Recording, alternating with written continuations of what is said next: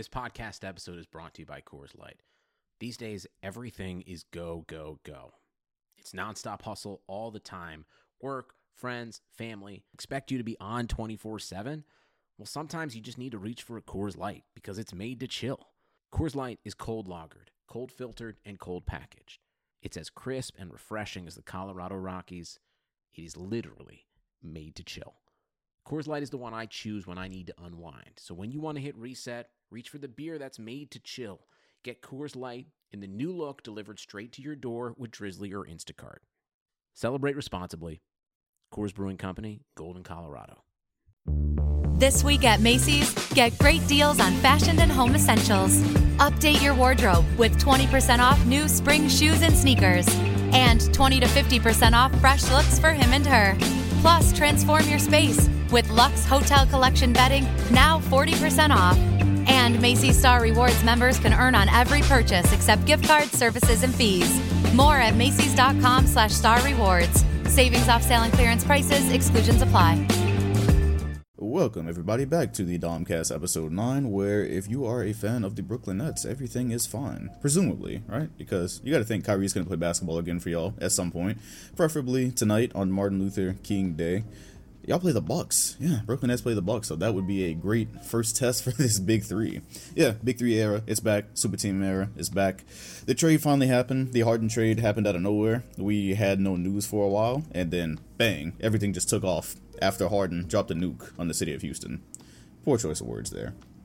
I think I refer to it as a spear bomb on Twitter. Yeah, that was an interesting time, man. That was an interesting week. It feels like 2 weeks ago now. The Nets have only played one game since that happened. We have a one-game sample size between only Harden and Kevin Durant. So that'll be something different because I did make a video when the James Harden trade happened, but they were really just like initial thoughts. I actually had the Tony Parker video that I posted that day. I had that planned to post on the James Harden trade day, and then all that news broke, and so I just kind of had to do a quick turnaround. So we get to talk about it a little bit more in depth here today, the things that happened, the things that could have happened, and what I expect to happen now that I mean, I don't know, did we have parity? Did we have parity for that little bit of time that Kevin Durant wasn't on the super team? We'll get into all of that. As far as content this week, VOD 2K, you're now up to the 2006 season. I believe the way I scheduled it, that should be totally done now. I'm not sure when the last episode of that dropped. I think it's like 4 or 5 parts. So that's there. On this channel, I dropped Nets gameplay. There's more Nets gameplay to come with me playing with the Nets and me playing against the Nets on 2K. Because Play Now Online, we had peace on Play Now Online for just a little bit, right? Just a little bit. I felt good with any team that I would run into, no matter what squad somebody was using. I felt like I could put up a great fight, which I still did if you were in the stream last night. So yeah, we streamed a bunch this week, did a sim, which I didn't like, the fictional sim. That's a one-off. I've decided I'm not going to do any more of the fictional sim. Did it for one season. It did not entice me to continue to do another. And then yeah, main channel videos. Tony Parker video came out after the Harden video, so I posted quite a bit this week. I've been a busy man. Alright, well, that's that. I'm just wrap the content part up quick because we got a good one today, man. I think it'll mostly be talking about the Nets because in a way that felt more important than the actual games. Like last night we had De'Aaron Fox drop 40 points. Zion Williamson was exciting. The Mavs are health and safety protocol to death again. Poor choice of words right there. But Luka had damn near like a 30-point triple-double at halftime against the Bulls and they still lost. Like some interesting things happened on the court. But the James Harden trade, it shifted the landscape of the NBA, man. It shifted the landscape of the NBA. We were very thankful to have this league of duos last year. That was the big selling point, if y'all remember, coming into the NBA season was, oh, look at all these duos, Kawhi and PG, LeBron and AD. It felt a little bit more like what I grew up with, because even when you had a big three when I was younger, like the Celtics big three, it wasn't a prime big three. You only had like one prime year of those guys, and then they started getting hurt. They aged like milk, basically. And so what happens with this? Well, it's a unique big three, man. It's unique. It's not one that you typically see, because these are three of the greatest ball handlers. Well, sorry, Kyrie is the greatest ball handler of all time. You got James Harden as well. You got 3 of the best ISO scorers like ever. Let's just put it that way, on the same team. And it's just not, that's not what you see with Big Three. So the initial question for people was, how is this going to work? That's what people were asking before, right? Everyone's question with James Harden, because we knew he was coming east. There was this talk about, oh, the Blazers are interested in the Nuggets, but it doesn't seem, at least from the news we got, because we get new news every week about deals that could have happened, but it doesn't really seem like those ever passed preliminary talks. And so we look at the Eastern Conference and said he's coming to one of these teams that are pretty much contending: the Nets, the Celtics, the Heat, or Philly. Pretty much all the contending teams of the East. He was going to go to one of those, and wherever he went, it was probably going to shift the balance of things a bit. And every time Brooklyn came up, guys were like, oh, there's only one ball. How is this going to work? How are Harden and Kyrie going to play together? And it's again, because of the super teams that we're used to, and because of the big threes that we're used to, it's a fair question. It is fair. It is fair. The Celtics, I brought that up in the video.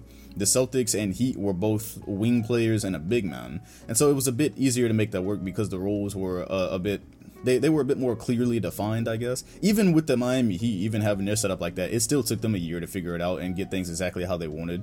The hierarchy there was a bit more of an issue than it was with Boston, considering the Heat were a bit more in their primes when that happened. And so then you talk about the San Antonio Spurs. That's another one that I brought up. And of course, just saying the Spurs hierarchy was never a problem there. As a matter of fact, we know that Big Three as Tony Parker, Manu, and Tim, but again, Manu was playing 6-man a lot. That was a lot different than your traditional 3 superstar big three that we try to talk about here. And so now we're left with this, and we don't have any sample size with Kyrie yet, like I said at the beginning. Hopefully we get that tonight. Like, I don't even have any information on that myself, because the only thing I heard from Steve Nash is that we know nothing. So maybe he'll pop up and play basketball tonight, maybe he won't. I wish him the best with whatever it is he's been going through or doing. Yeah, so I'll just say this. I'll start with this. I'll lead with this, right? One day, barring injuries or some other unforeseen BS, the Nets are gonna win a championship eventually. I'll just go ahead and put that out there. And maybe this will be a take that ages like milk, but this is just a hill that I'll die on, because the first thing I always do is I look at like the big threes that have happened in the past, and they simply don't fail that often when you look at it. They get at least one, right? I remember George Karl saying that about the Miami Heat before they'd actually won a championship. It was the 2012 season, and he was saying, like, it was like some documentary about the Heat, or some short thing NBA TV was doing. He was like, I know eventually they're gonna win a championship. Like, it's gonna come one day. You know that it's coming. If Kyrie plays basketball for this team and they don't implode off the court and there's no injuries, this team will eventually win a title. Now, do I think it's going to happen this year? Not necessarily. I think there are some pretty clear faults on the defensive end that doesn't take an expert to see. They don't really have great one-on-one defenders. The lineups are going to be interesting when you're defending a team like the Lakers and you've got Anthony Davis and LeBron, 2 of the best at finishing around the rim. Yeah, that's going to be very fascinating. It's also going to be fascinating to see what type of effort Harden puts out now that he's at a place he wants to be, because I don't know if you guys saw James Harden's like Instagram stories, but he's very frugal with his internet use. Like, you ask him about things going on in the world and he just says, I don't know, I haven't seen it. Like, the guy doesn't really seem like he's out there that much, right? And then the first game that he played with KD, he was happy, man. He probably made like 3 stories, and then one of the last ones was like, yeah, it's scary hours now, we ain't even got Kyrie. So he is a place that he wants to be, which is why, and by the way, apparently Houston worked with Harden to get him there. So that's probably, I'm gonna guess, the Nets were his top destination. But that's why I always said, like, if you're a fan of a team that is in trade talks for Harden and he actually wants to be there, maybe just don't write it off as, oh, we don't want Harden because we watched him dribble the ball into the ground the last few years. I was like, he doesn't want to be in Houston for maybe one of many reasons, but one of those has to be that he wants to win a championship, right? To win a championship, I'm going to assume he will probably change his style of play. Don't think he's going to become a lockdown defender. Don't think he's going to become a great defender. But as you can already see, he didn't really seem to have a problem letting KD do his thing the other day. He actually seemed quite ecstatic to not have to pound the ball as much as he's had to in the past. And yeah, again, morale has a lot more to do with title teams and success than we might think, right? We might just look at a team and say, oh, that team should win. And then how often does that not happen in history, right? Not just with super teams, but with teams that we look at on paper and then they're not as good as they were supposed to be. And then you find out, oh, these guys didn't like each other. Happened with the Pacers, right? Happened with the Indiana Pacers in 2014. When on paper they were great, and then they added Evan Turner, which was actually supposed to be a plus, but oh wait, Lance Stevenson doesn't like that. Then there's problems with other players on the team. So yeah, things like that. They end up making a team implode. So again, I think it matters that a player that was a former MVP really likes where he's at. I think that might translate on the court a bit. So the thing that I look at when I'm talking about Brooklyn is, man, it is scary, even with just Harden and Kevin Durant on the floor, right? Man, it is scary because in the Magic game, which by the way, defense obviously, as expected, was an issue. And there was plays where Kevin Durant was guarding Vucevic, and I think Vucevic put like a historic performance up. He had like 5 threes with 30 points, and he broke some record for a center with that type of stat line. But what I'm looking at and saying is, bro, just with those two, either Harden or Kevin Durant is on the floor the entire game. So you either get both of them or you either get one of them. And that's without Kyrie Irving. That's ridiculous when you think about it. Things like that matter. Yeah, lack of defense matters. Things like that matter as well, though. Because Harden is already used to playing point guard for a team surrounded by shooters and controlling an offense, which he will clearly get to do sometimes. And then when he's not in the game, you're dealing with Kevin Durant, who, by the way, is playing for him, in his career history, this is a historic season for him. I think he's averaging the most points he has since his MVP year, and this is off of an Achilles. I don't even know if that actually happened now. I'm getting into my conspiracy theories. I don't even know if he actually tore anything. Was that a ploy to get off the Warriors? I'm kidding. I'm fucking off. I'm chill. So, that's without Kyrie Irving. Kyrie Irving's going to come back, and of course, the joke the night that they won, of course, and it wasn't even a joke. I joked about it, but Matt Barnes was serious. Matt Barnes comes out and he's like, "Oh, if I'm the Nets, I'm sending Kyrie and his bullshit away for two-way players and for support pieces around James Harden and Kevin Durant." Well, first of all, I don't think there's any chance of that happening. I expect Kyrie Irving will come back. Also, KD seems kind of protective of Kyrie. I don't know if the Nets really want to do that. I'm not exactly sure what Kevin Durant's contract is, but you want to make sure he's happy, so you lock him up for the long term. I don't think they're sending his boy away. James Harden also seems pretty interested in playing with Kyrie as well. So, but there is a part of you that when you see the starting lineup, your mind does wander, though, right? Because when you talk about James Harden as point guard on a team with Kevin Durant, and then you say, okay, what if we have some solid two-way players around that, or what if we had some depth? Yeah, your mind does wander a bit. You're like, there's a way you could get that to work. If those were the two pieces I had to take and then fill out a team around them, absolutely. I think you can make that work at a championship level. It might even be easier to make that work. You might even have less headaches. But on the offensive end with Kyrie Irving, again, lineups exist, rotations exist, staggering minutes exist. And so it's not a far-fetched to say, oh, well, we'll have Kyrie Irving. Oh, obviously all three of those guys are going to start. You're going to have Kyrie, Harden, and KD. And then it's not a far-fetched to say, well, one of these guys between Kyrie and Harden are going to start the game aggressively. One of these guys are going to get theirs at the beginning. And then as the game goes on, you play different lineups to where if that's not really a great idea to have them on the floor at the same time for whatever reason, whether they're struggling to figure it out on offense or defensively it's an issue, whatever you have to do there, you don't have to play those guys all the time. You really don't. You can play a lineup with Kyrie and KD. You can play a lineup with KD and Harden. You can play a lineup sometimes with Harden and Kyrie for limited times in the game, right? But that's the part that's crazier, going back to what I said at the beginning, where you're going to have KD or Harden on the floor, at least one of them at a time. It's probably going to be two of them. It's probably going to be at least two of them on the floor at all times.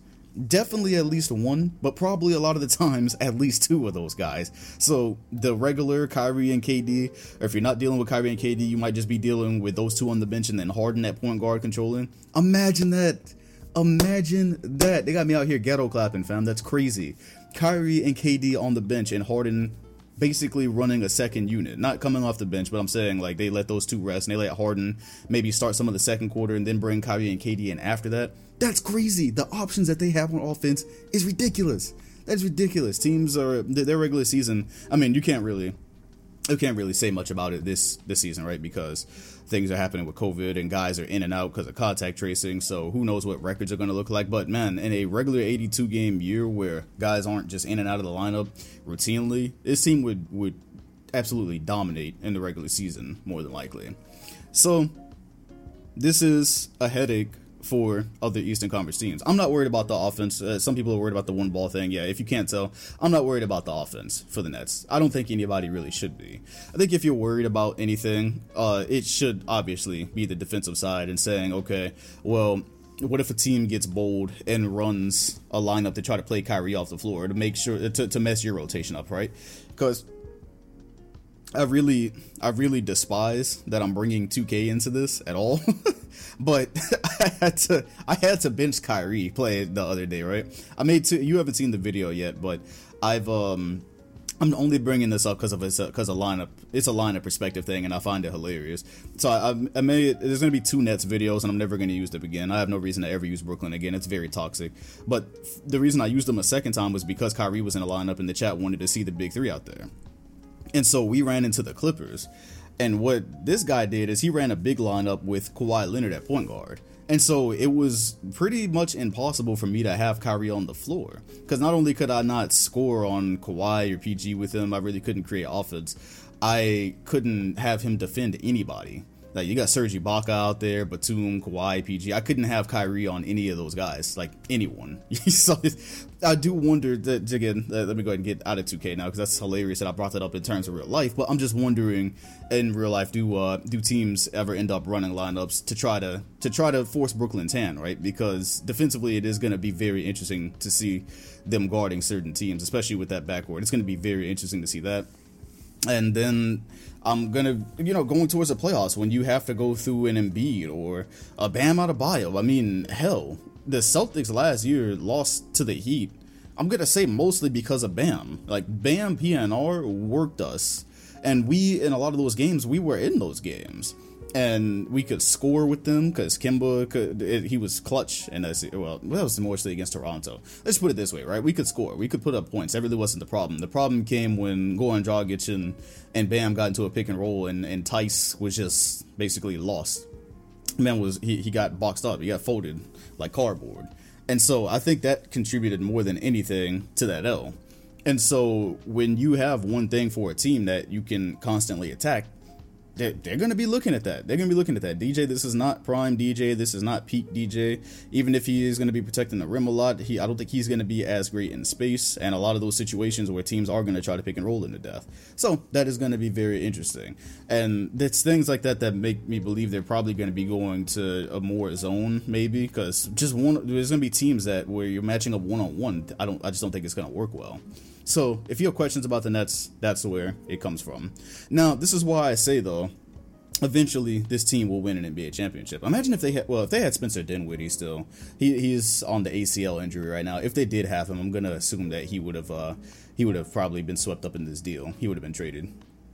But check this out. If they don't win this year, they don't win this year. I don't fully expect it. I think this might be like the first year of the Miami Heat where they probably get far, but they don't fully, and especially when guys are probably going to be in and out of the lineup just because it's kind of unavoidable right now. I can see where that might mess with things a little bit. But you get to the offseason, and that's what happened with Miami every year, right? After 2011, you saw them surround that big 3 with more and more support pieces. So in 2011, they were surrounded by Gauskas, Mike Bibby, Joel Anthony. They didn't have great support. It was kind of that big 3, and that was mostly it. And they still made it to the finals. They still got within 2 wins of a title then, right?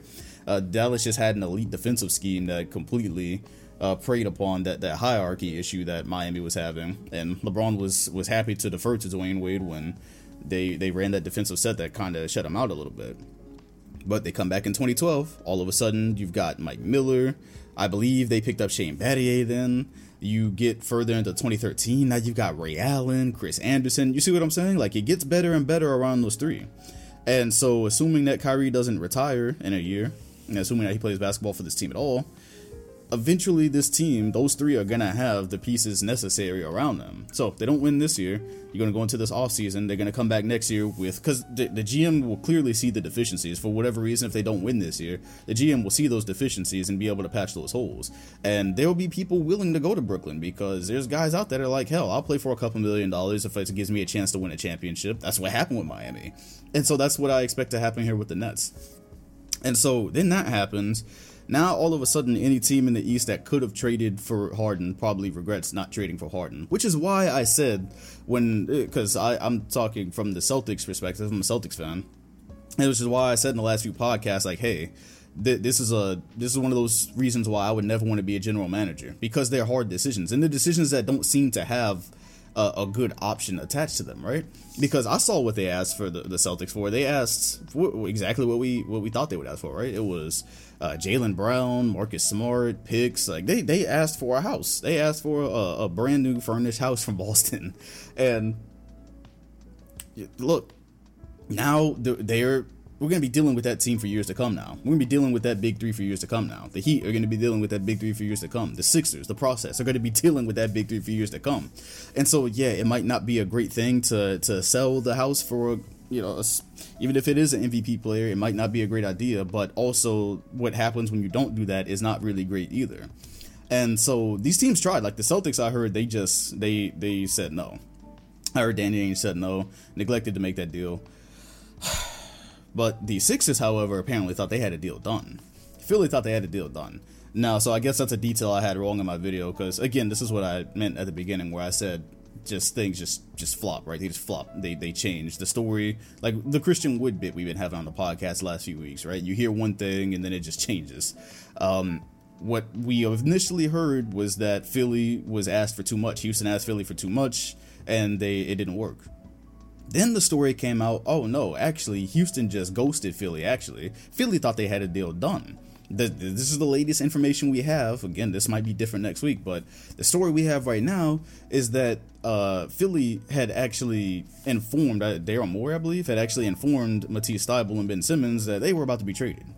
That was, and again, the Philly deal was always the one that I thought was most likely to happen. I thought the Rockets were going to be happy with a young two-way star building forward. I did not think build around John Wall was really the option here, or really, the direction that they're going. And so, yeah, it looked like there was a deal done for Philly, apparently. And then they just got ghosted.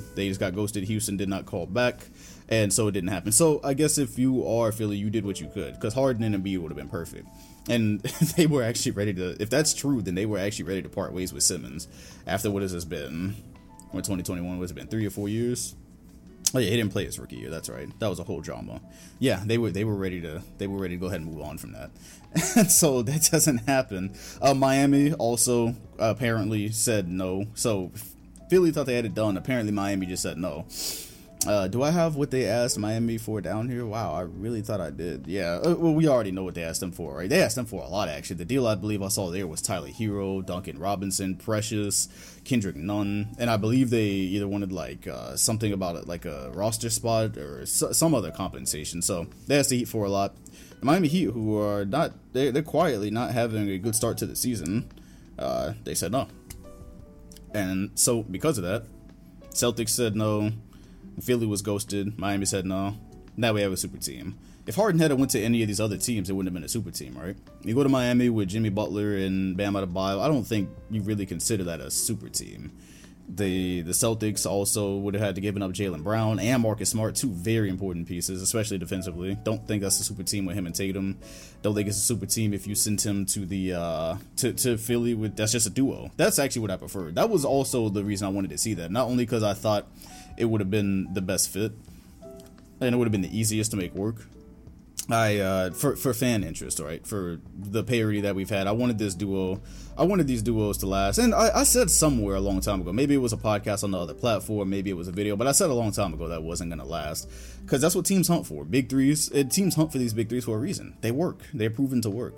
And the Lakers wasn't even a big three from 2013. That was actually like a big four they were trying there. And even then, you can't even just say, oh, that just failed. Like they didn't start off well, but there was also injuries that contributed to that. So we never know what would have happened with that Lakers team if guys had actually come to it healthy. I think that would have been a different story. So this is a story that we have. The deal was the Nets gave up depth, obviously, for this. Jared Allen, which imagine if they would have been able to keep Jared Allen with this. Of course they couldn't, right? Life ain't that unfair. So Jared Allen and Caris LeVert were traded. There was a ton of picks involved. We went over the deal on the video. The interesting thing was that Victor Oladipo also got swept up in this deal. And the report there, the information we have right now, is that he had turned down the $25 million per year extension from Indiana, which was pretty expected because this is the NBA for you, right? I swear to you, I can't remember. I don't know what game I was watching because I watch so many games every night, or I'm like switching back and forth. Maybe it was in Indiana, it was at the Kings, and there was like an interview that came up with Oladipo. And Victor was just saying, like, yeah, this is a championship program in Indiana, and we're trying to reach this high level, and we really think we can do this, and da-da-da. Earlier this summer, all we had heard that he didn't want to be there. He wanted to be in Miami. And it didn't seem like he wanted to be there. Then we heard from him, like, oh, yeah, I want to be here. Apparently, he's turned down an extension here. So, the NBA, especially when it comes to media, is just like a ton of politicking. Things change. Like, it's just you have to put your finger in the air and see which way the wind is blowing each day, because that story changed like 3 or 4 times. We knew he didn't want to be there. Apparently he doesn't even want to be in Houston. He wants to find his way to Miami eventually. So Houston is gonna compete for a playoff spot this year. I think in the Western Conference, there's a play-in thing that makes it a lot more complicated than just qualifying for an A seed. But with the roster that they have, they should be able to at least compete for it.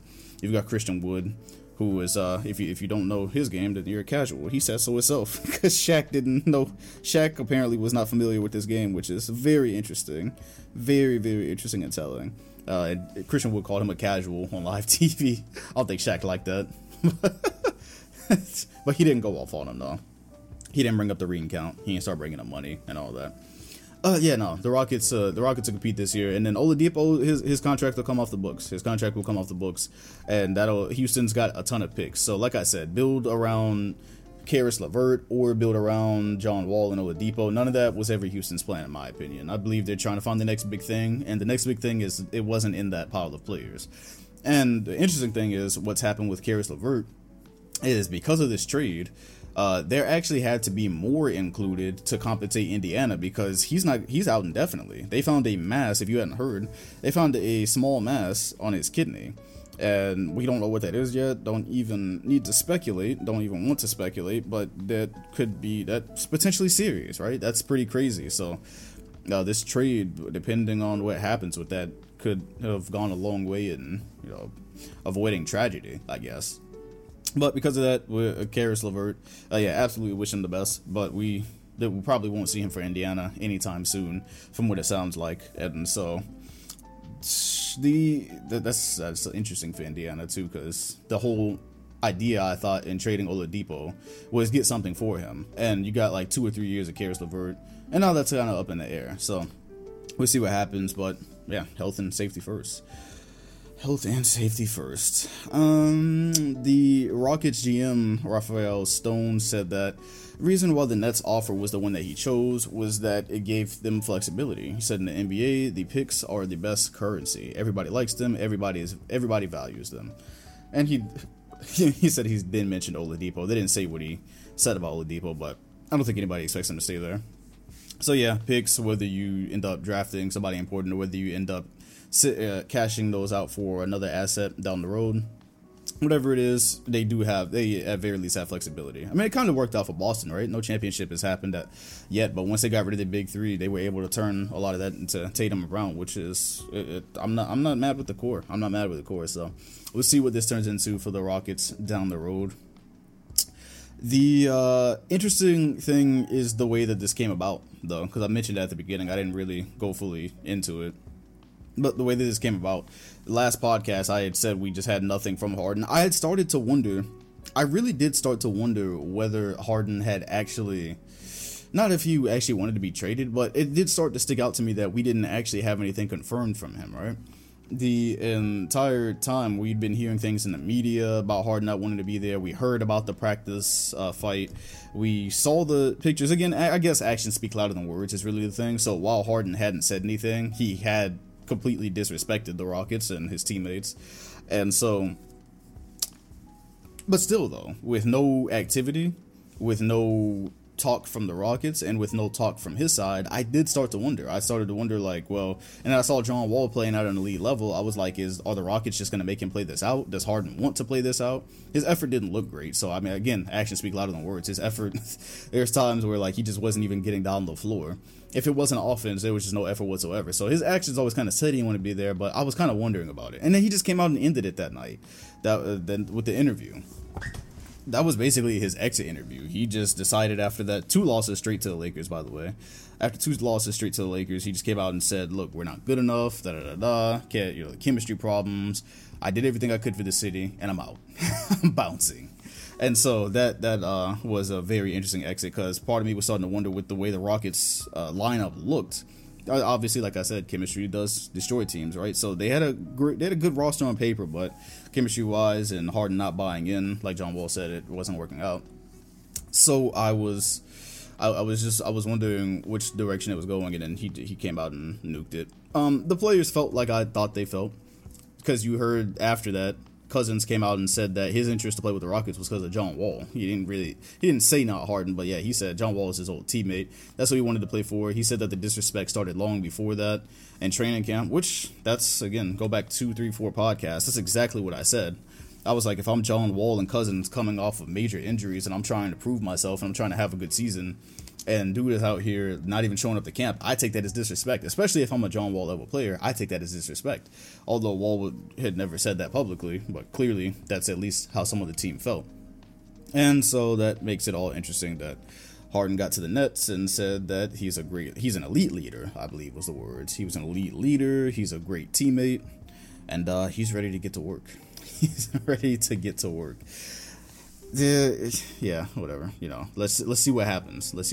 Because again, players being where they want to be, they can make all the difference. So they're gonna play Milwaukee tonight. I think a lot of eyes are gonna be glued to that, whether Kyrie Irving plays or not, because now you start to wonder. Well, they don't have one, not even like decent defender on the floor for Giannis. And I get he's the MVP and he does what he wants throughout the season. This, that, the other thing. But you don't have the means to really build a wall or anything. And the Bucks have shooters, obviously, so not really 100% sure how that'll work. It's like, who on this team guards him? They really don't. Like, you have the young guy that comes behind DeAndre Jordan, and you have DeAndre Jordan. That's pretty much all your size on that team. So I'm going to be watching that one pretty intently. Not going to be doing a watch party for it, but I'm not going to make any final decisions off of one game either. Like I said at the beginning of the season, with the Warriors, who are now 6-6, I believe, and they play the Lakers tonight. Yeah, we actually have a pretty good slot tonight. It seems like the good games didn't get postponed. Phoenix is going to play somebody interesting. You have the Nets game, and you have the Warriors and Lakers, which, if no other reason than Steph and LeBron, that's a lot of fun. How far the Nets actually go this season, the East is still tough. I expect that by the end of this NBA season, we'll have a better grip on COVID. I mean, I don't want to jinx it, but that's like, 3, 4, 5 months from now. So once you get there, I'm assuming like you're going to get to the playoffs and guys aren't going to be missing games as frequently. And that's where that's where things are going to get interesting, because the East is still, even though I think it has a clear favorite now. That's the difference, right? I think there was no clear favorite before, and right now we still have to see Miami get back to their level. Miami's not even in the playoff picture at the moment. It's only been like 10 games, but their record is below 500. We actually have to see them get back into the thick of things. Right now, closer to the top is Boston, is the Bucks, and your Sixers, and then the Nets are getting back because they've been missing guys. But yeah, once you get that, I think you have a clear favorite here, and Miami might not even be in the way things are going right now. But again, it's still really early. Everybody, just from where we're sitting, expects the finals to be Nets and Lakers, right? That's what everybody probably wants at this point. As much as people say they hate super teams, and as much as we love parity, the ratings do kind of show. Well, unless it's like the Warriors playing the Cavaliers for the 100th time in the finals, and it's completely lopsided. If there's a super team and there's some good competition, that's where people get interested. Because of narratives, right? Because that's what's interesting. That's the part I've been forgetting. I know I was sitting here looking at my sheet like, I know I'm forgetting something. Yeah, narrative wasteland, right? Narrative wasteland. So that's where I'm wondering which one is it. That's why I've been wondering which one is it. Is it the Nets are an overpowered super team that are unfair?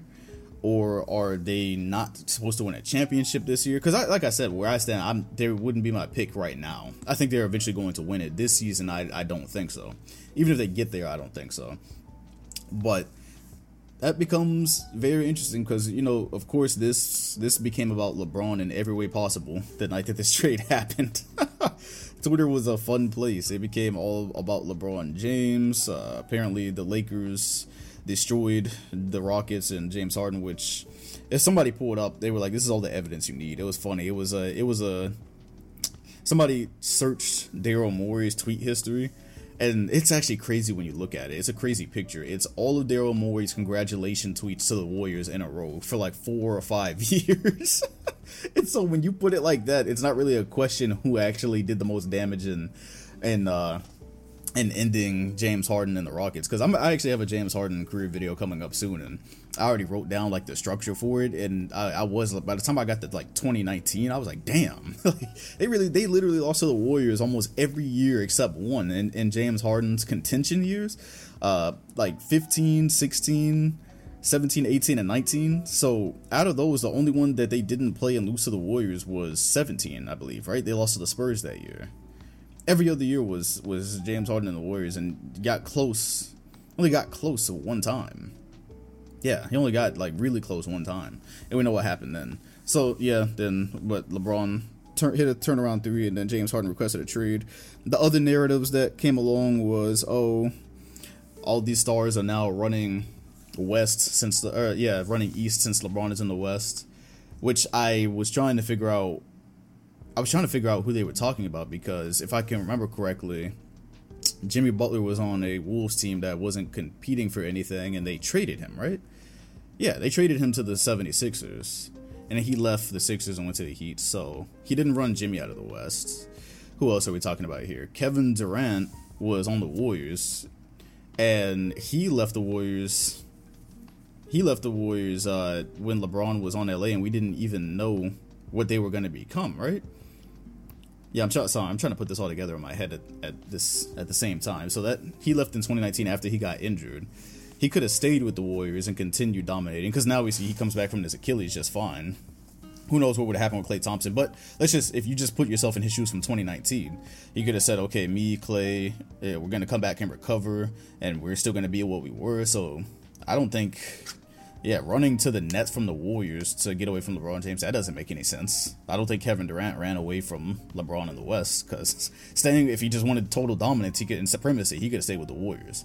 So that doesn't make a lot of sense. So that's KD, check. That's Jimmy Butler, check.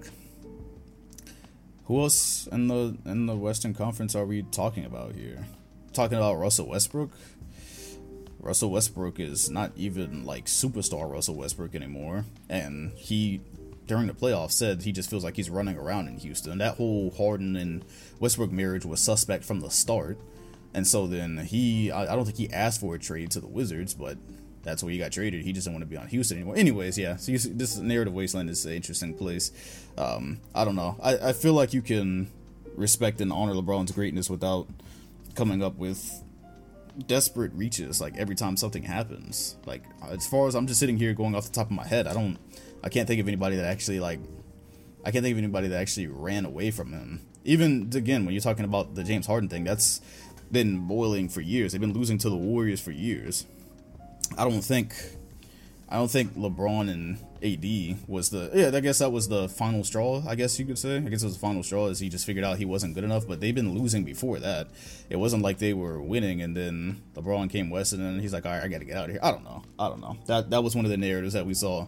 And then the narratives that'll arise later on are going to be interesting, because, of course, I think Kendrick Perkins has already come out with the tweet that if LeBron beats this Big Three in the finals, then he's like the undisputed GOAT, which I've already said long before. Like, I pretty much understand, like, these days, whether you think MJ is the GOAT or LeBron is the GOAT, like, I pretty much understand either perspective at this point. I think GOAT conversations, I grew out of those. Those are tiring. those are tiresome. I like to make the case for GOAT things where like you just present every player's case, but as far as like just arguing it until you're blue in the face, I've grown out of that era. I did find it interesting though. I didn't mention this at all, but I did find it interesting that LeBron retweeted RDC. That I found interesting. If you didn't see, first of all, shout out to RDC. Just W's all around, right? I've never seen them miss. RDC is incredible. But they made a video which was hilarious about LeBron finding out that the Nets got James Harden. And as soon as he yelled that I'm 36, I knew for a fact, I was like, yeah, it's gonna be a hit video. I didn't know it was gonna get retweeted by LeBron though. Now LeBron retweeted it with all the laughing emojis and typed in all caps, I'm 36. Yeah, it's like on one hand, yeah, can LeBron just find stuff funny? Yeah, of course he can. But when I don't know, I also feel like when you laugh at something like that, like one of those good belly laughs, I don't know, I feel like that's kind of probably how he feels too. I feel like he laughed at it because he understands it. Now, it's funny as shit, especially the Kyrie part too, because the part where Kyrie Irving is, what's his face? Mark Phillips, his reenactment of Kyrie with the ring is hilarious. But we already know that LeBron kind of feels a way about Kyrie because he's pretty much said as much with what Kyrie said about him in the interview earlier in the summer. So we know LeBron feels a way about that, and the Kyrie bit was in the video. LeBron was like, "You scared?" Or Mark Phillips, Mark was playing LeBron and Kyrie. Yeah, he played them both. And he was like, "Yeah," he's like, "Are you scared of me or something?" Like with having all these players that he's teamed up with. And so I don't know. I just found LeBron's retweeted that one funny. It almost felt like something of a cosign. It really did kind of feel like a cosign because you laugh at things that you relate to sometimes, right? Like that's a big part of things that are hilarious. It just I didn't think a player would ever acknowledge a narrative like that because the video is hilarious, but it's also got some narrative to it because the whole thing is based around LeBron being old and always having to go against Avengers, basically. The last few years going against the Warriors. Than every other team he's had to play. Speaking of which, so that's something else that I hadn't seen talked about as much because it seemed like people were just kind of happy for Kevin Durant, right? It seemed like people were happy for KD coming into this season. He played, he's been with the Warriors for the last few years. I even said myself, like, this is one of the few times I could come into a season and say I'm really genuinely excited to see KD because he's always been fun, but it wasn't fun seeing him as part of a God squad. And so the whole reason, one of the reasons it felt like he left the Warriors to go to the Nets, there was many reasons involved there. I've read the book about that, but one of the reasons felt like in this last arc of his career, he would go win a championship that people couldn't say anything about because he's always going to be a champion, sure, but people are always going to say that those Warriors titles were like any superstar could have done that, right? Any superstar player throughout history could have went and joined a team that was already champions or a team that was already basically made and then won multiple championships. That's something any superstar could have done, more than likely, health permitting. And so it seemed like he went to Brooklyn to kind of get one that people just, you have to shut your damn mouth. If I win with Kyrie Irving and a good supporting cast, well, that's just me and a duo. I'm in a duo. And so I win that championship, you gotta be quiet. You can't say nothing about that. Yeah, it's Kyrie, but this is also... And then the way he's playing right now, it's very likely, if it was just him and Kyrie, it's very likely he would probably end up with a Finals MVP, right? So I do wonder now with him and James Harden, that's again something that popped up that night, because now it's those three. And again, this is one of the craziest offensive big threes ever. I do wonder if they go win now, how is it looked at? Because I did see people also saying like, oh, he went to the Nets and built another super team. Well, he didn't do this. I was wondering like if that was kind of lost in translation that... Yeah, maybe Durant wanted to play with James Harden, but the whole James Harden trade saga, that kind of came up on its own, and the Nets had the assets to make that happen, and so they wisely did. I think they wisely did. Some people disagree. I saw some people say, because my video was titled, it was the right move. Some people said it wasn't the right move. Okay, you're allowed to disagree. Sure, we can have our opinions. I think it was the right move. I would have done it. And, but yeah, that's a trade that the Nets made. And so KD didn't necessarily build that, you know what I mean? But it's going to be interesting because I do think it's going to be a championship that comes out of that. And then people are going to say, oh, well, he won 2 rings on the Warriors. Then he won a ring with this big three, this incredible big three. I just wonder how people are going to look at it. This week at Macy's, get great deals on fashion and home essentials. Update your wardrobe with 20% off new spring shoes and sneakers. And 20 to 50% off fresh looks for him and her. Plus, transform your space with Luxe Hotel Collection bedding, now 40% off. And Macy's Star Rewards members can earn on every purchase except gift cards, services, and fees. More at Macys.com/Star Rewards. Savings off sale and clearance prices. Exclusions apply. Kevin Durant himself thinks that he doesn't have to prove shit. As a matter of fact, he got into another social media argument. This one with Cuffs the Legend. If you guys aren't familiar with him, I believe that's just somebody that's associates with LeBron. I'm not exactly sure what his connection to LeBron is, but I believe they're even friends. And Cuffs on Instagram said something about like Steph and Kyrie. Not bad. Steph and KD. Their championships came up. Long story short, KD answers that, we don't need to like prove to you that, or you think we're actually trying to prove to regular people that we're good at basketball, which wasn't the argument, but that was Kevin Durant's assessment of it. Cuffs tried to like lower the temperature a little bit and be a legend on your comment on your thread. You know, people are gonna come in and clout chase. He lowered the temperature a little bit by saying that people just want to see if you can, like, you and Steph can win as like the guys, I guess. You know, like, basically they're saying, like, on a team that's not stacked. That was what his point was. And KD goes, Cuff said the average fan. He's like, I get it, but the average fan wants to see that you guys can win without a stacked team. And KD goes, you're an average fan. He just said you're an average fan. You are the average fan. So that was how that one went. So he's still replying to these things. And that did take an unexpected turn. I mean, this whole thing with Kevin Durant's last chapter of his career, because he did always say he was going to retire kind of early, right? So this thing with the Nets is probably the last chapter of his career, and now it's as part of a big three, whereas we thought it was just going to kind of be him and Kyrie for a while. And hey, this is where we are, man. This is where we are. I've spent 45 minutes talking about the Nets, basketball wise, talking about them narrative wise. It's gonna be interesting going forward. I want to watch Nets basketball. I don't know about y'all. I like parody. I like duos.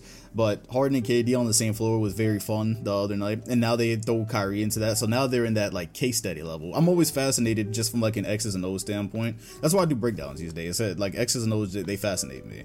And so when Westbrook was on Houston and they got rid of Capella, I was very fascinated. I wanted to see that work, or wanted to see how it worked. Of course it didn't. And so now this is up there. This is up there with those for me. I want to see how they do the rotations, how they do the minutes. Hopefully we have our first opportunity tonight. Against the Milwaukee Bucks, which is a very plausible Eastern Conference Finals matchup, right? This is why it's so interesting that Giannis ended up signing an extension, because this is why it was interesting. This is why it caught me off guard. I did say that they did enough. I made that video when they got Jrue Holiday. Well, that was when they got Jrue Holiday and Bogdanovic. They didn't keep Bogdanovic. After that, I was surprised that he signed an extension, because I thought he was at least going to keep his options open. But he, like the title of my other podcast, I said he wants to win a Dirk style ring. Apparently, that's the motive here, because if he does win one, it'll kind of be like that now, right? He's got a good team. Don't get me wrong, he's got a good team, and I'm not saying like Chris Middleton and Jrue were bums at all, but they're also not the Anthony Davises of the world. They're not the James Hardens of the world. They're not the Kyrie Irvings of the world. And so, imagine this would be a great year. Before the Nets really figure shit out, this would be a great year for Giannis to beat the Nets and then maybe win a championship. And then get it while it's hot, right? Get it while you can. Don't be surprised if we're sitting here 4 years from now and the Nets are in their fourth straight finals, because that's what happened with the Miami Heat. The Miami Heat did not win 7 titles like they said they would, but they did go to 4 finals and probably would have made more if LeBron stayed. So that's where we're at, man. There we go. That's more narrative wasteland. Yeah, I don't think I'll be doing a watch party for tonight, but be sure to tune into that, because we all want to see how that's gonna work. LeBron was a part of this conversation, and Gilbert Arenas said that LeBron James is the GOAT, but his reasoning was obviously kind of interesting. Said that if you gave Jordan and Kobe those Cavs teams, they wouldn't have made the playoffs. That is literally just an echo of NBA Twitter before the tragedy, obviously, because after the tragedy, you don't really see people. You didn't see people a lot talk about Kobe's legacy the way they used to. Anyways, that's very interesting coming from Gilbert Arenas. And it's also interesting because Kobe, in a tougher conference, went to the playoffs with, what was that starting lineup I saw? Smush Parker, Kwame Brown. Was that Chris Mim? Or was that Vladimir Rahman? I don't know. Fam, their roster was terrible. The roster was terrible. And what seed were they that year? Let me look that up real quick, because I don't understand that, right? Let's just do some simple... Let's do some logical things here, right? First of all, I'm going to look up the 2006 Lakers on Basketball Reference. This is muy interesante. Look at this. The 2006 Lakers won 45 games. They went 45-37. Kobe Bean Bryant averaged 35 points. He averaged 5 rebounds. He averaged 5 assists, 2 steals. He did so on 45% field goal percent shooting. 45% field goal and 34% from 3. On that team, your second best player was Lamar Odom. There you go. So, you got Kobe, you got Lamar. Then after that, it falls off a cliff. Fam, Smush Parker, Chris Mim, Brian Cook, Kwame Brown, Luke Walton, Devin George. Look. Listen to me. I don't care what you think about Lamar Odom. I don't care how good you thought. Good God, they were playing 40 minutes a game that season. By the way, Kobe and Lamar Odom played 40 minutes a game. Kobe played 41 minutes. Lamar played 40. So I don't care how good you think Lamar Odom was, because he was good, but he was also one of those players, like, this is not superstar level player. This is not all NBA multiple years. This is not that with Lamar Odom, right? This was a great piece once the Lakers got stacked and they got Pau Gasol and they got other support pieces. Lamar Odom was very, very good for that role. He is not the second guy on a trash team that's gonna go far, right? That's not that. Whatever you think about Odom, it's not that. That team made the playoffs, guys. That team made the NBA playoffs in 06. Matter of fact, they went 7 games with the Phoenix Suns, who didn't have Amari Stoudemire. And what were you guys in 2006? What seed were they? They made that as a... That actually would be a little bit harder to find because they don't keep the stuff on the same page. Either way, you understand what I'm saying here, right? It was probably like a 6th, 7th, or 8th seed. It's one of those. You understand what I'm saying here, right? The Western Conference... in 2006, matter of fact, nah, fuck that. I need to go all the way. I need to see this through. I need to see that season. The 06 season. So in the 06 season, the Los Angeles Lakers, okay, so they made it with 45 wins at around the 6 or 7 seed. That's 45 wins. That 45 wins would have put them... That would have had them in the 5th seed in the East in that specific year. So, but the teams... When you look at the teams, you had the Spurs, you had the Mavericks, you had the Suns. Wow, Memphis was up there back then? I did not realize that. So you had teams like the Spurs, Mavericks, and the Suns in the 06 West. And in the East, you're looking at, after Miami and the Pistons, sans LeBron, it really falls off a cliff in terms of, like, first of all, none of these are contenders whatsoever. None of these are contenders.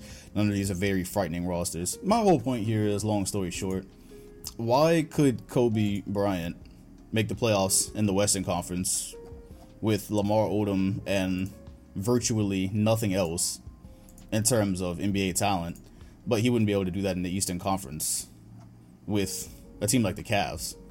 That part I don't get, because it's in the East. You're in the East, so even if you're saying, oh, well, he doesn't have Lamar Odom anymore, you're in the Eastern Conference now, and the team is not a whole lot better. Why wouldn't he be able to do that? So, if you can think LeBron is the GOAT, that's cool, but I think that reasoning is flawed.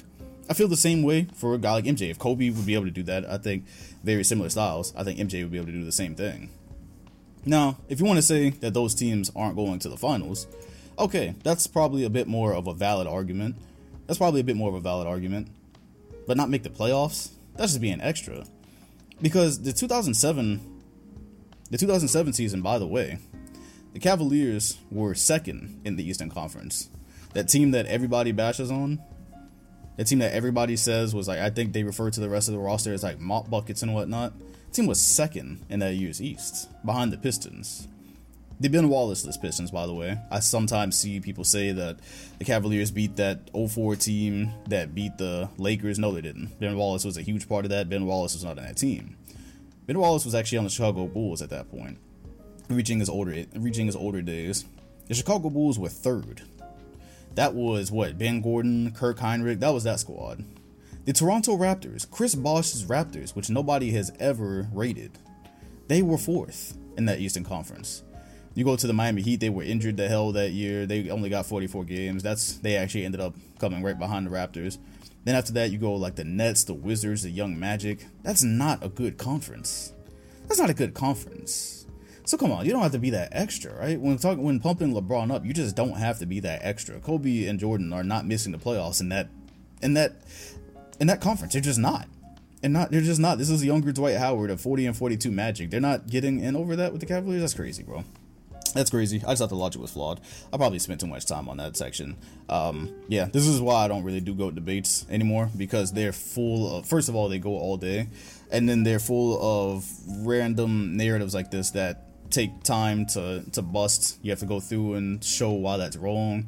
Nuance is completely lost. So that's why I'm like, bro, whoever you think is the GOAT. But the fact that Gilbert brought out an NBA Twitter narrative for this, it's kind of crazy. That's not all he said this week, too. I think he went even further about yeah, he don't like the shit 90s players talks. Said something about Gary Payton and how he went at him and how he was a small guy. You guys, Gilbert Arenas is fun, regardless of this bit right here. Gilbert Arenas is fun and he's hilarious. So that's if you're looking for more content, despite the NBA Twitter reasoning here, I recommend Gilbert Arenas. That's a hilarious man. Moving off of narratives, out of that, some of the stuff, yeah, see, this week went so fast, some of the stuff doesn't really seem as relevant anymore. But this is relevant. So, damn, this is really relevant, actually. The Blazers, because now I'm about to get into the standings. I did it at the beginning last week, but the Nets were more important this week. Jusuf Nurkic cannot catch a break, so after snapping his leg in half, back when was that, a year and a half ago, 2 years ago, and just now getting back when he got back into the bubble, wasn't in shape but was still putting up numbers, trying to get back into the flow of things, and Nurkic has not broken his wrist, fractured his wrist. He has a fractured wrist. He'll be out 8 weeks. Of course, in the Western Conference, anything matters. Any little bit of time that a team misses an important player, that matters. That's why I'm assuming Ja Morant felt the need to get back as quick as he did, because Ja Morant sprained his ankle. It looked terrible too, and he made it back inside 3 weeks. He's already back. He's wearing high top Kobe's now. Here I am, still feeling the stiffness in my ankle from November. Almost 2 months. Next week will make 2 months, and I still can't really even jump yet. This man's back on an NBA court. It must be nice. But yeah, so that happened, and also CJ McCollum sprained his foot. I don't have a timetable on that one yet. So Lillard has been putting up numbers, but yeah, he's gonna have to do a carry job for a little bit here. He's going to have to do a carry job, because that's like, and you're talking about in this COVID year where anybody can pop out at any given time. That is shit luck for Portland. But mind you, they have not missed the playoffs. Under Lillard's tenure, they have not missed the playoffs since his rookie year, regardless of what's been thrown at them. Even when they had to sneak in last year. So if I had to put my money on a team to sneak in, if it comes to that, then I would ride with Lillard. But that's what's happening there. That brings me to, I'm gonna go to the standings here. We're gonna read off the standings because there's probably a couple of things I wanted to say about some of these teams. Things are shaping up a little bit better. Oh yeah, so right off the bat, Cleveland, just because they caught my eye first, they're 7th now. The world is correcting itself. The Knicks are 9th. The Cavaliers are falling out a little bit. Of course, they've had Sexland has been out, I believe. Health and safety. I think the whole team was like health and safety protocol damn near. Anyways, with the acquisition of Jared Allen, there was talks that Drummond will be moved. Drummond, who is rebounding at an insane rate, he's playing pretty well this season. And it looks like they're going to be moving him and possibly Kevin Love at some point throughout the year. So be on the lookout for that, because if either one of those guys end up on a contender, I think that would matter. I don't have any deals in my head right now or any potential landing spots, but yeah, that is one thing that happened. They're also looking for a trade spot for JaVale McGee too, so JaVale McGee just keeps getting bounced around. Almost feel a little bit bad for him, because he had some stability joining the Warriors, and I remember him saying that he was taking basketball seriously for like the first time at that point. Then he went to the Lakers and won, and now he's just being bounced around. But hey, he got some money and he got his ring, so how bad can you really feel, right? Oh yeah, so yeah, the world correcting itself. The Bucks are first after spending a couple of weeks there at the bottom. They're 9-4 now, figuring some things out. That's going to be interesting, because if Giannis has any chance at three-peating in an MVP, at an MVP, there will be no chance that he can finish any lower than first in the Eastern Conference. That can't happen. So that would be the first rung to knock out there. Watched them play the Mavericks. That was a Hood Classic. That was the first time I posted Hood Classic up on Twitter this season. And they won. They did beat the Mavericks. That was Porzingis' first game back. So Porzingis did return. Also helps because, again, the Mavs are got guys in and out at a ridiculous rate right now. Not helping Luka's MVP chances because they cannot finish 7th in the West and win. I got to die on that hill. I need him to win MVP this year. Yes, I have an agenda. Boston, after missing 20 games because of health and safety protocols, they're at 8-4. They're half a game back. They lost in embarrassing fashion to the Knicks. Kemba came back, and then Kemba got hurt again. So, but apparently it was a hip this time. Let me just make sure, as a matter of fact, because there was so much going on yesterday. I actually paid attention to football for the first time yesterday. And, so yeah, Kemba returns after the knee injury, and he played, and they didn't even report it, so maybe it wasn't that serious. I don't know. Heard it was like a hip or something like that. Anyways, it got blown out. It was a dark day. January 17th, if you didn't know, fun fact I saw on Twitter. I wish I had the source, but I don't. January 17th, the Celtics have not won a game on January 17th in 10 years. That was against the Orlando Magic.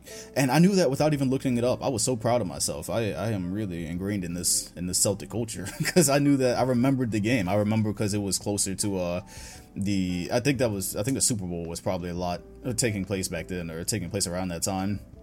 And I remember that that might have even been that Sunday. I don't know. I might be bullshitting now, but I did remember because we were in the thick of things with Orlando. I remember playing them. That was a good time. But yeah, haven't won in 10 years since, so that's the excuse for being blown out by the Knicks. It's a cursed day.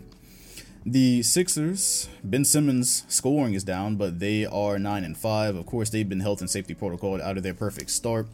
Yeah, Ben Simmons is starting to catch some slander around the NBA Twitter sphere for, quote, not improving. His scoring is down this year by around 4 points. He has attempted some threes. He's not really attempting much, whereas every other year he attempts, says 0.1 3-point attempts. Now it's 0.4 3-point attempts. I think he's airballed a couple. One of them he bricked badly, another one was airballed, but he's attempting them sometimes. I don't know, not a whole lot. Yep, he's not had a great stretch lately, and people are worried that those trade rumors messed with him a little bit, because that is the thing that happens with players, right? That's not just talk. The Brandon Ingram, who came out and said that? I believe it might have been Ingram, or somebody came out and said it about the trade rumors when they were in LA. Of course, they were younger guys. Ben Simmons is still pretty young. He's only 24 years old. And so, yeah, I guess that can kind of mess with your confidence a little bit. But for now, he's safe. For now, he's safe. That would have been, I know, Philly, whatever you think about James Harden, I think y'all would have enjoyed that. I think y'all would have really enjoyed that if that happened. Now you've got to go back on the road of hoping Simmons and Embiid work out at a championship level. And Embiid is playing at an MVP level, so that's cool. And guys keep going out, so he's got to play at an even higher level. How does that factor into the MVP race once this is all done? Do they take that into account? I don't know. Indiana 8-5. No more Oladipo. That's going to be interesting. That is going to be interesting. Again, I thought Oladipo looked physically. He wasn't shooting that well, but I thought physically he looked nice. I thought he was making some good defensive plays. And now they're not going to have him or his replacement, Karis LeVert, so they're going to lean into Sabonis even more. But I do wonder how far they go with that. But yeah, they're 8-5 and only a game out of first right now. So again, with all these games being canceled, everything's just really weird because it's like supposed to have been a couple more games on like all these guys' records. And Brooklyn, 1.5 game out of first at 8-6, and now they've got their big three. So despite Kyrie missing all those games at the beginning and Kevin Durant resting some games and their record only being around 500, they are still, because of everything that's gone on, they are still in a great opportunity to catapult to the first seed if things work out that way. The Magic behind them, that was the first victim for Brooklyn, but not really. They put up a great fight. Again, it was like, it's not hard to score on Brooklyn right now, so they put up a great fight. I watched that whole game instead of football. I only watched football yesterday because of Brady. And yeah, so the Magic are 6-7. Cleveland, talk about them 6-7, and oh yeah, Charlotte 6-8. So LaMelo Ball is very likely to be Rookie of the Year, just from where we're sitting right now. First of all, they are gonna have a great chance to make the playoffs, I think. ATL is injured to hell, so they're back to where they were. And Trae Young has not been playing good at all since Steve Nash took his powers by saying he's not playing real basketball with the foul hunting. So they're 10th, and they look like regular Hawks. LaMelo Ball, though, is leading rookies in like every stat category: points, rebounds, assists, like everything that matters. He's pretty much leading in. Again, probably gonna be, they're very visible, probably gonna make the playoffs. He has all the media coverage for it, and he's playing great. And he's not even starting yet. He hasn't even been starting throughout this season. Yeah, I think this is probably where it'll go. The rookie rankings were released. They found the first rookie rankings. Reese ranked 3rd. So you had LaMelo Ball, you had Wiseman, and you had Halliburton. So that was interesting because I was told, right? I don't really care what people say, but I heard that after I made the Reese video, people were like, "Oh, he made it because they're friends." And then the ratings came out, and like, no, he's 3rd in the rookie ladder. Dick face. Like, I wouldn't have made it if it was like he was averaging 0.2 of a point a game, but he had averaged maybe 2 or 3 assists. Maybe he made like 2 good passes a game, and then I made that video. That would make more sense. Yeah, then they're friends, so he made the video. No, the man has been good. And y'all aren't watching Kings games, like I said. If you watch Kings games, you actually see, yeah, he's had some bad games here and there, but he's been really good throughout this season if you actually watch them, which people don't. I can't blame you for not watching the Kings. You don't. And so you wouldn't know. But yeah, that was hilarious to hear about those comments. And then the rookie ladder came out, and it's like, no, I didn't just make a video about a friend who's a fringe rotation player. That's not what happened there. But yeah. Again, yeah, just doing my job there, and LaMelo Ball will probably end up with it. I think LaMelo Ball is playing good enough. I think he's going to end up starting. I think the Hornets are going to be fighting for that playoff spot. And, yeah, he's a highlight machine, too. He's a highlight machine. His passing IQ is off the charts. LaMelo Ball probably needs a video. That would probably be a easy view hit, right? LaMelo Ball was a view hit before he was in the NBA. I can't remember what channel used to make LaMelo Ball videos all the time, but that shit was banging back then. Either way, yeah. Oh yeah, not only that, but you got Hayward on the team too. Hayward is feasting. Shout out to Gordon Hayward, man. People think I get salty at like old Celtics players. Like, I only wish the best for these guys. Hayward is a funny situation because of more than one thing, but either way, he is he's got a better role, obviously, in Charlotte than he did in Boston. He's not playing behind a bunch of young guys who all need shots. He is now back up to 22 points a game, averaging 5 rebounds. He's doing this on 49% shooting and 40% from 3. And he had that 40-point game the other day, or last week. I think I mentioned that on the last podcast. So yeah, it's good to see him doing well, man. It's good to see him doing well, regardless of anything. He did not have a good run in Boston at all. And it wasn't anything you could control. He had a gruesome injury on his first game there. And then young guys came up, and Kyrie, just a lot of things happened, right? So he was never bad, per se, in Boston, but he never lived up to what we were paying him either. And so he's in Charlotte, and it doesn't look like a totally wasted contract right now. So yeah, shout out to y'all. Happy for y'all. Happy for y'all. The Knicks are right outside of the playoff hunt right there. They're basically tied. They're basically tied with Charlotte, so that still has a long time to work itself out. Julius Randle is still hooping, but it is coming back to earth a little bit, below 500. That's what you would expect. LaVine is also having a season for himself, but as expected, the Bulls are below 500. That maybe will be fighting for a playoff spot, and the Miami Heat are 4-7. The Miami Heat are 4-7. They're below all these teams I just talked about. Below the Bulls, Knicks, Hornets, Hawks. They're below all of them. They're down there right now. And again, they've been missing guys, so I don't think anybody really cares. That's one of those things. Once the mail-in ballots hit, Miami Heat should definitely get like the Magic spot or the Cavaliers. One of those, they're coming off those spots, right? Cavaliers and Magic are going to come off those spots eventually. There's 2 spots in the East that I think are definitely open right now. And so the Heat will be back. Damn, speaking of that, we would talk about the Raptors. They're only like one game, like a half a game within Toronto at the moment. Definitely one of the league's most disappointing teams. Washington, oh yeah, they were like the first serious COVID outbreak of the year, right? And Westbrook had a setback with his quad injury. That is still an issue from last season. So I think they said he's not going to play for about a month. And so yeah, oh yeah, so Beal might get traded. That's the thing. So the Wizards, they suck. Nothing new there. But apparently, if Beal does seriously become available, the Miami Heat are primed to make an offer. So be on the lookout for that. Beal could end up in Miami. Miami could say, hey, Brooklyn just did what they did. They absorbed their androids. They're going to move up. You got a lot of competition up there. Don't know if we can hang this year. This ain't the bubble. Maybe we need to make a deal. But it's going to cost you somebody. You ain't getting Beal for free. You weren't going to get Harden for free. You ain't going to get Beal for free. I believe he leads the NBA in scoring right now. He's averaging like 34. You're not going to get none for free out here. That's going to be interesting to see what they would be willing to part with, because we know what the Houston Rockets asked for. In the Western Conference, all this turmoil and questioning is going around in the NBA, and the Lakers are just chilling. They're 11-3. They are chilling. They don't have COVID issues. They don't have drama. They are just cooling. And we await their match with the Brooklyn Nets sometime in February. The Clippers are right behind them, though. That's working out how I thought it would. I did have those two as the top 2 seeds in the Western Conference. I believe it'll still work out that way. And it is scary how much Paul George and Kawhi Leonard's stat lines are alike. So I tweeted about it the other day, probably like 2 days ago. And their stat line is so damn near identical. So Paul George is having a great season, by the way. Good for him. Like I said, I wanted to see a bounce back. Check this out. Paul George averages 24.8 points per game. Kawhi averages 24.3. PG averages 2.2 personal fouls. Kawhi averages 1.9. PG averages 0.5 blocks. Kawhi 0.7. PG 1.2 steals. Kawhi 1.8. PG 5.1 assists. Kawhi 5.9. PG 5.5 rebounds. Kawhi 4. Their field goal percentage is separated by 2 points. Kawhi 49, PG 51. Damn, PG shooting 51% from 3. Now that's one play, and that's on 8 3-point attempts again. Now that's one place they differ quite a bit. That cannot sustain either. This man PG is actually right now averaging. He's on track for a 50-50-90 season, I think. Right?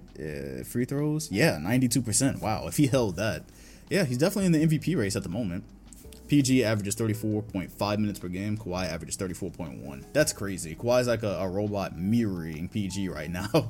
I saw that on the Twitter sphere somewhere, and I was just like, yo, it's actually no, this is Basketball Reference. Yeah, I was just looking through Basketball Reference, and I was like, yo, that is stupid how close those are. Yeah. Oh yeah, and it was a Blood Brother post by ESPN, I think. So he hadn't been paying attention to the Clippers. I did say at the beginning of the season, their failure made them look a lot worse than they were.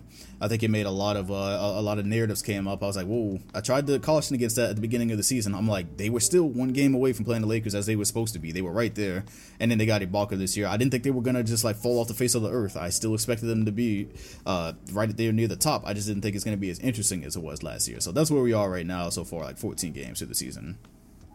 Utah is doing well, and Mike Conley and Donovan Mitchell are also working out this season better than last. They are 9-4. They've actually surpassed Phoenix, but Phoenix has also not been able to play a couple of games because of the protocol, so they're 7-4. Portland, with those injuries, they're at the 5th seed at 8-5. We're going to see if they're going to be able to hold. The San Antonio Spurs are actually apparently fascinating this year, and they're at 7-6. They're playing a different brand of basketball for the first time in a very long time, if you're not watching Spurs games. Many people aren't, because they're not that interesting anymore. They already had that boring stereotype, but I don't think... Who knows? We'll see if they get an important game and people change their mind. I don't know. They rank above the Mavericks right now, who are 6-6. Mavs are 6-6, of course. Again, dealing with everybody being out, so like no continuity, trying to integrate Porzingis, and that puts Golden State at 6-6, playing the Lakers tonight. Probably going to be 6-7 afterwards. They are at the 8th seed. Now, what's interesting is Memphis did not die, man. I expected Memphis to die. Well, first of all, I expected Ja Morant to be out way longer than he was. Ja Morant he came back inside 3 weeks, and they're still in the playoff hunt, and he's back. And I don't know when Jaren Jackson's coming back, but yeah, great job, because I wrote them off. I wrote them off. I thought he was going to be out for like a month. I thought they were going to completely fall apart without him. They did not. They did not. That's just a struggle. They are they're tied for 7th, basically. They're tied for 7th, and they're only like a couple of games out of 6. Not even that, barely, really out of 5th. So yeah, Memphis is still in this thing. Memphis is right there in this thing. OKC is right there with it. They're both in front of Denver, New Orleans, and Houston. Yeah, that's happening. The Nuggets are still trying to figure things out, and I haven't seen MPJ in a hot minute, so that doesn't help at all. But their defense also doesn't help anything either. And yeah, that is pretty much it for the standings. Everything is still relatively close. Every team is still pretty much in it. Like, the Minnesota Timberwolves are only 2.5 games outside of 8th. So there's no momentum going on for some of these teams down here, but also nobody is even close to being completely out of it. Same thing in the East, because again, mostly because of the protocols and teams missing games. You got Detroit only 2 games out of 8th, so very weird year, man. Very weird year, and that's about it for the NBA today. My creator highlight is still NBA related, so I'm not really doing that much of a transition. My creator highlight is actually a podcast this time, man. Shout out to Nikias Duncan, I believe that's how you say it. He's a good Twitter follow. But he does a podcast with Steve Jones Jr., who was a video coordinator for a couple of teams. I believe that was his title. And they have a podcast called The Dunker Spot that I listen to on Spotify, and it's easily one of my favorites. So how does it differ from mine? Well, first of all, they are strictly basketball all the time. Normally at the end here, I go off and I do a couple of media things, and I do a couple of questions, which I'm ironically questioning, to be honest with you. I don't know if I'm going full basketball or not, because it's always such a small part at the end. I might just do like a separate podcast for stuff like that one day. Anyways, yeah, The Dunker Spot is an amazing podcast by 2 great basketball minds. Again, one of them is a video coordinator, so if you want to listen, it's not for everybody. Again, people, especially if you see what type of content thrives on Twitter, a lot of it is narrative based. A lot of it is, it's narrative based. And their podcast is mostly discussing basketball completely. They're just really, really in depth. Like, I don't honestly know how they fucking know everything, because they talk about they don't talk about every team in their podcast. That's the one thing. They don't cover as many teams, but the things that they do cover, it's very in depth. It's very advanced. So if you want a deeper understanding of what's going on with certain teams that you might never watch, or even with teams that you do watch, they are it's not, you're not gonna get GOAT debates on there. You're not gonna get a lot of the other stuff that you might find interesting, that the world apparently finds interesting, because numbers don't lie. But yeah, I think they're just on Spotify and Apple Podcasts, I probably believe. So if you just type in The Dunker Spot on either platform, you will bring that up. And yeah, that's my listen, because I'm not even gonna lie, like, I have time to watch the Cavaliers in depth. I have time to, do a little bit of looking around at them, and I'll pop in every now and then, but I'm not watching them in depth. Sometimes I just don't have time to get to that. However, they do. And they understand the game on an even deeper level. So yeah, big shout out to them. Very fascinating listen. Sometimes the show is just 2 hours of them just straight spitting. They work off of each other very well as co-hosts. Both very knowledgeable. There's not like one of them talking and then the other person can't really keep up. It's nothing like that. They're both great. So yeah, creator highlight goes to The Dunker Spot. Not necessarily a YouTuber. I don't know what their podcast numbers are like. I don't even know if they're small, if they're considered small or not. I'm pretty sure they don't, because Nikias actually writes like official NBA pieces and stuff. So, but I don't know what the analytics are like. So they're just great creators that I'm giving a highlight to. Yeah, Steve Jones is also a great follow on Twitter. Again, this is what I mean when I say like narrative based stuff is what thrives out there, because Steve Jones, like, during games, he'll actually be breaking down plays and giving really good perspective to something you might not have saw, and it gets like no attention. So that's a great follow. Steve Jones Jr. on Twitter and Nikias Duncan. And that's it for the podcast this week, man. I didn't do questions. I did not do questions. I came prepared to talk about everything I could with the Nets. Completely exhausted that list. Got through the standings and whatnot. Really, last night I played the Nets. I streamed twice yesterday. That's always like really intense. Streamed twice, and it ended with me playing the Brooklyn Nets. The first time I actually had to play against them. And so just a little bit on that, because you're gonna see more of the videos on this channel, and you've already seen one of them. Playing with Harden was a lot easier, just James Harden, and not having to integrate Kyrie Irving. That was a lot easier.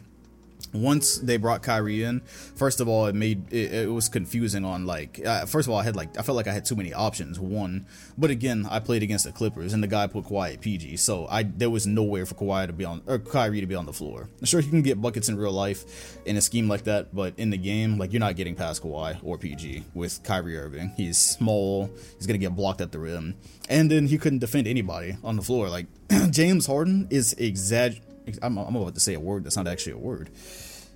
They exaggerate how bad of a defender James Harden is. I understand he's not known for that, and he doesn't get effort sometimes, but holy shit.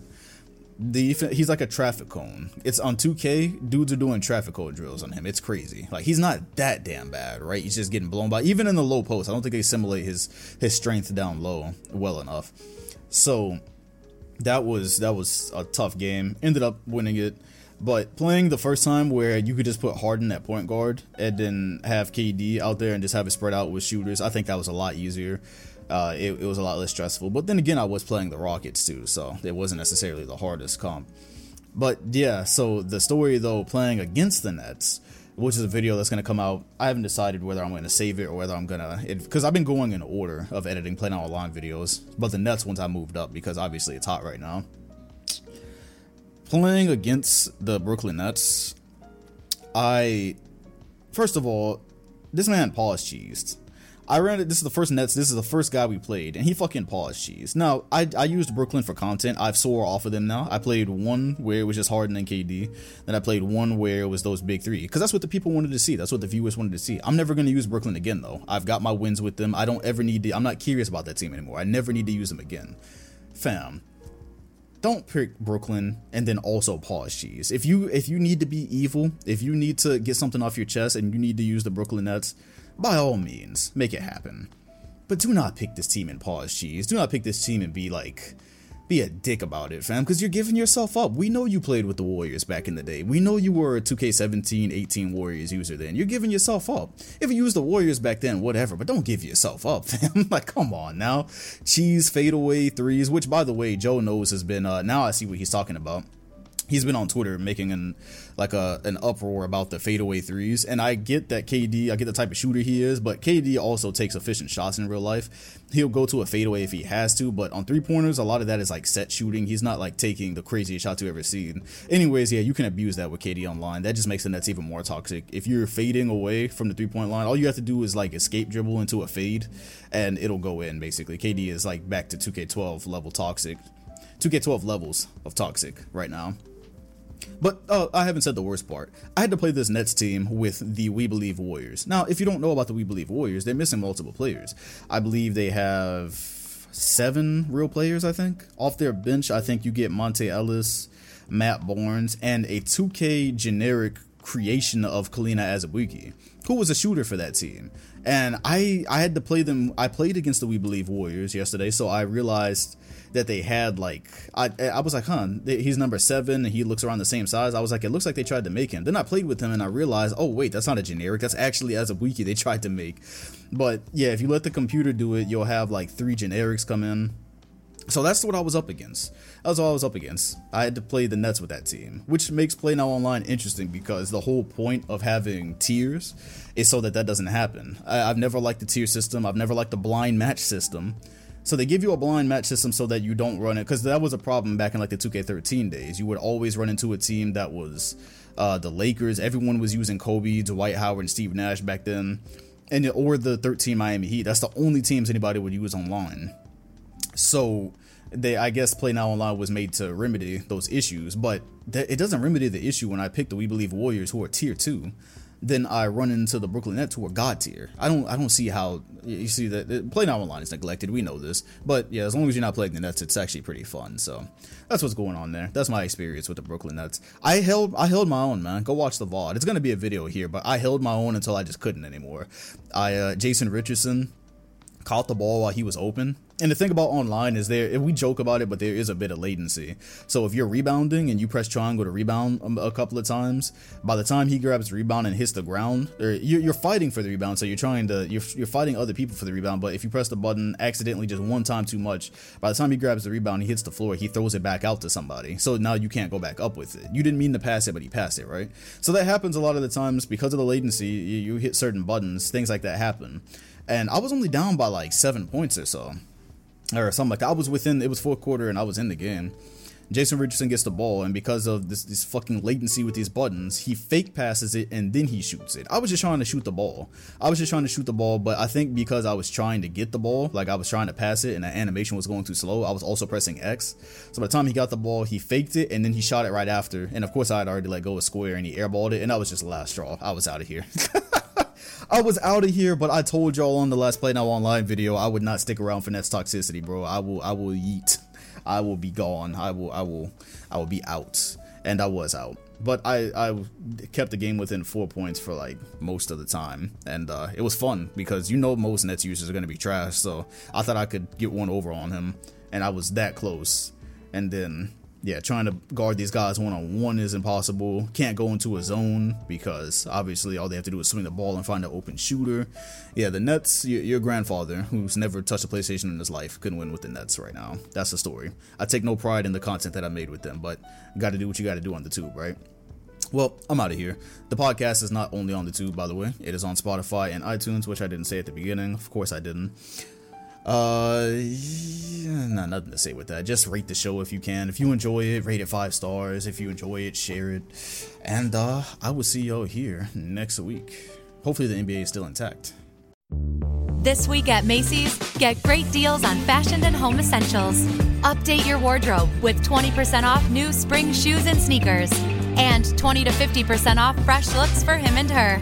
Plus, transform your space with Luxe Hotel Collection bedding, now 40% off. And Macy's Star Rewards members can earn on every purchase except gift cards, services, and fees. More at Macys.com/Star Rewards. Savings off sale and clearance prices. Exclusions apply.